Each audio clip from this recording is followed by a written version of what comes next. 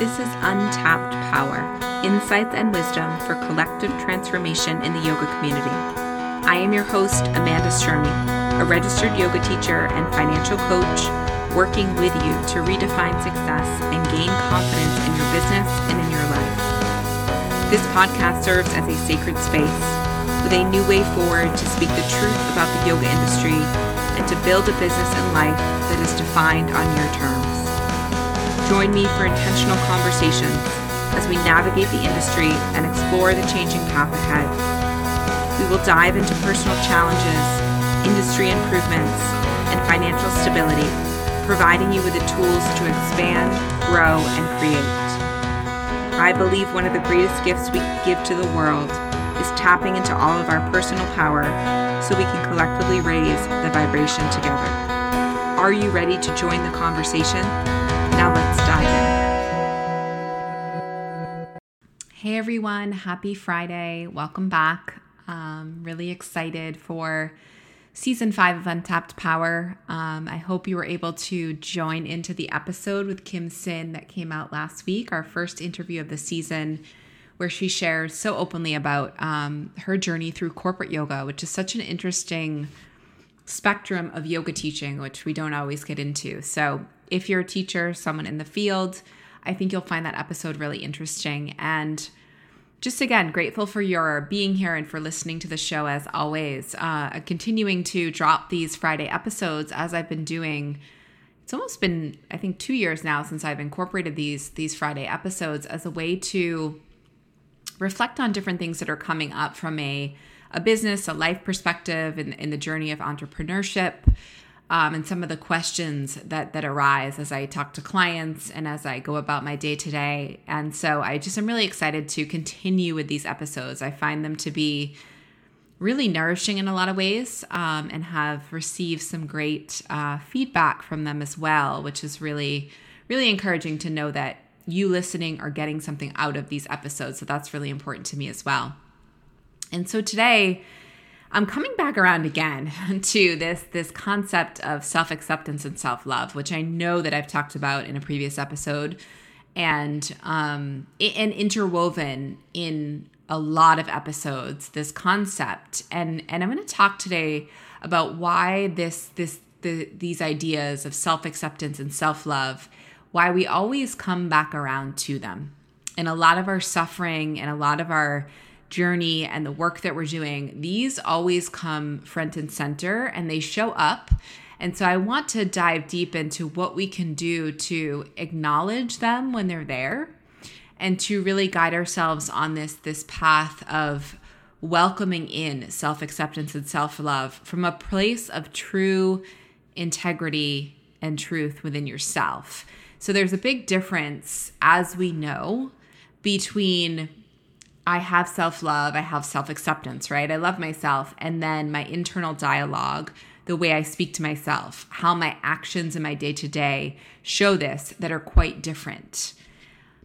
And so I've been coming up against this where I know what it means to have self-acceptance and self-love. And I feel as though I've gone through quite a personal journey of understanding this to a deeper level and practicing it. And then I also know when I'm not in this practice. And so it's identifying what causes me to get out of this practice and how to bring myself back. And so I'm bringing this up today because I found myself in this place of why am I here again, right? Why is this continuing to come up for me? I thought this was something that I understood quite, clearly and that I should have a grasp on. And I feel as though I do. So maybe some of you listening are in that same spot. But it's more, like I said, of when it comes up in this practice, when you go in and out, how can you bring yourself back? And what are some of the ways in which you can identify it, have more awareness to it? So I'd like to really view this as a path, as a way forward and as an experience. So use it as something that you can learn and grow yourself. And some days I feel like I have, like I said, a better grasp on it, and some days I don't. And sometimes I wonder, right, is this idea of self-acceptance and self-love really so simple, right? Just love yourself or accept yourself. And I don't believe it is. I believe the concept, the thought, the knowledge of it is quite simple. And I think there's a lot of buzzwords around it, a lot of ways in which we may get lured into thinking we're accepting ourselves, thinking we're loving ourselves by some of the actions we do.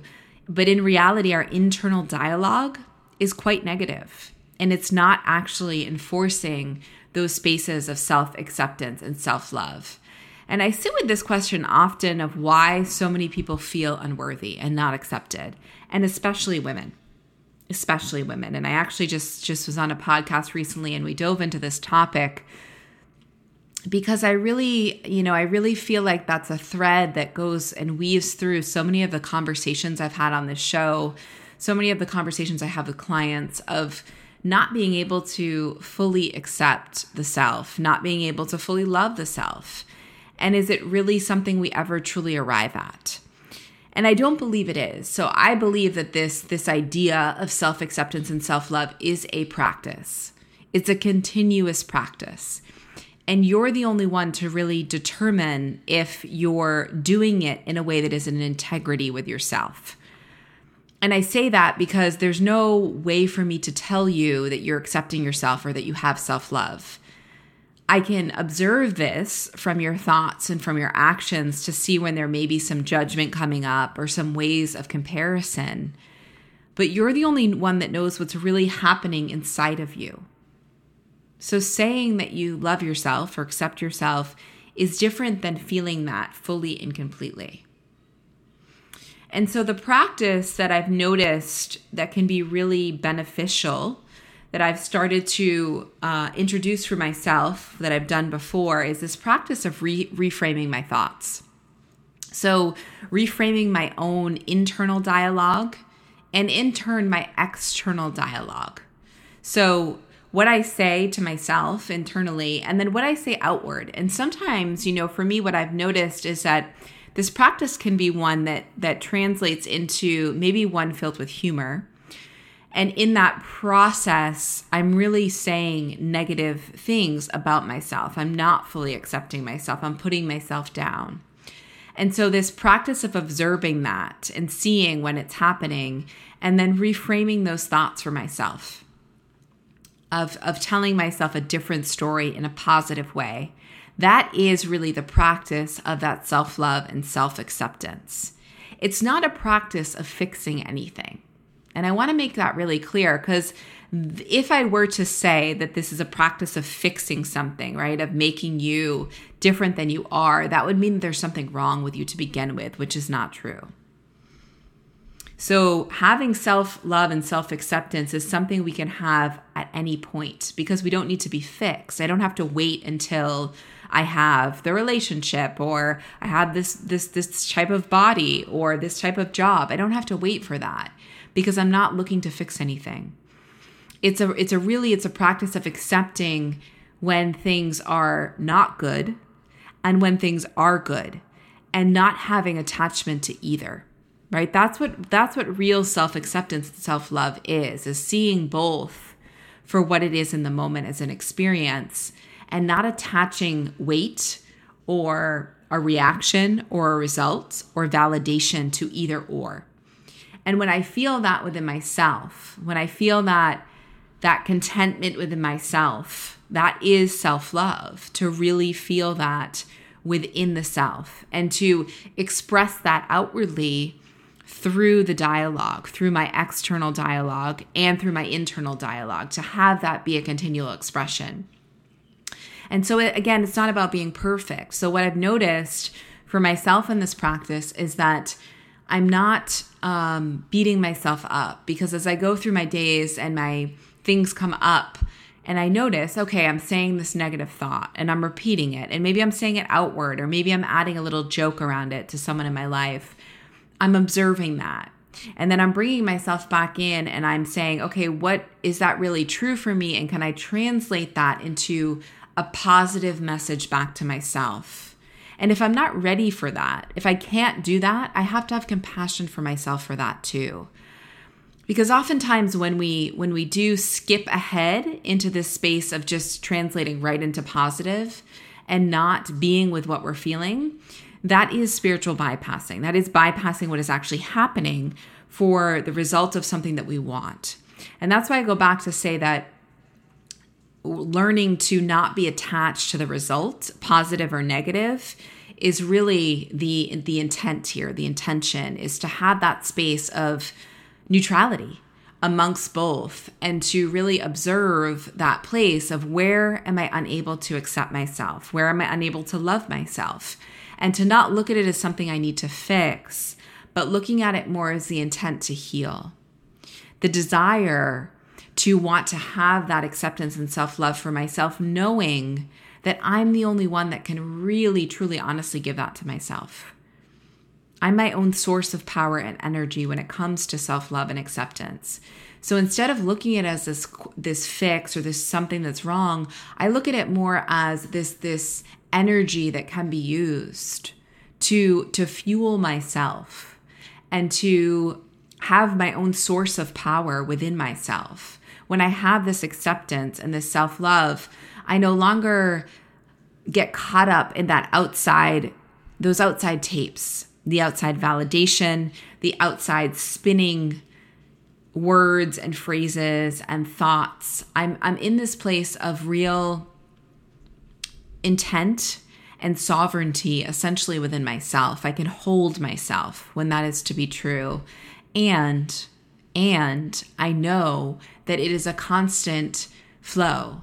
So it's not a place I arrive at. I'm continually having to embark on this practice that I've walked us through today of really going deep into self-acceptance and self-love, because the reality is that society wants us to believe that there's something wrong with us, and so that we can fix it. And so much out there is telling you the same. A lot of these practices in self-acceptance and self-love of, soothing yourself or getting a massage or taking a yoga class or doing these things. Yes, they're beautiful things, but it's the idea sometimes that there's something wrong with me. There's something that I need to fix. And coming at that from that place can be really detrimental, because we give away our power and our inner sovereignty that tells us that there really is nothing wrong with us. There's nothing to fix. And I can love myself at any point in my journey if I choose. It's a choice to come back into these thoughts.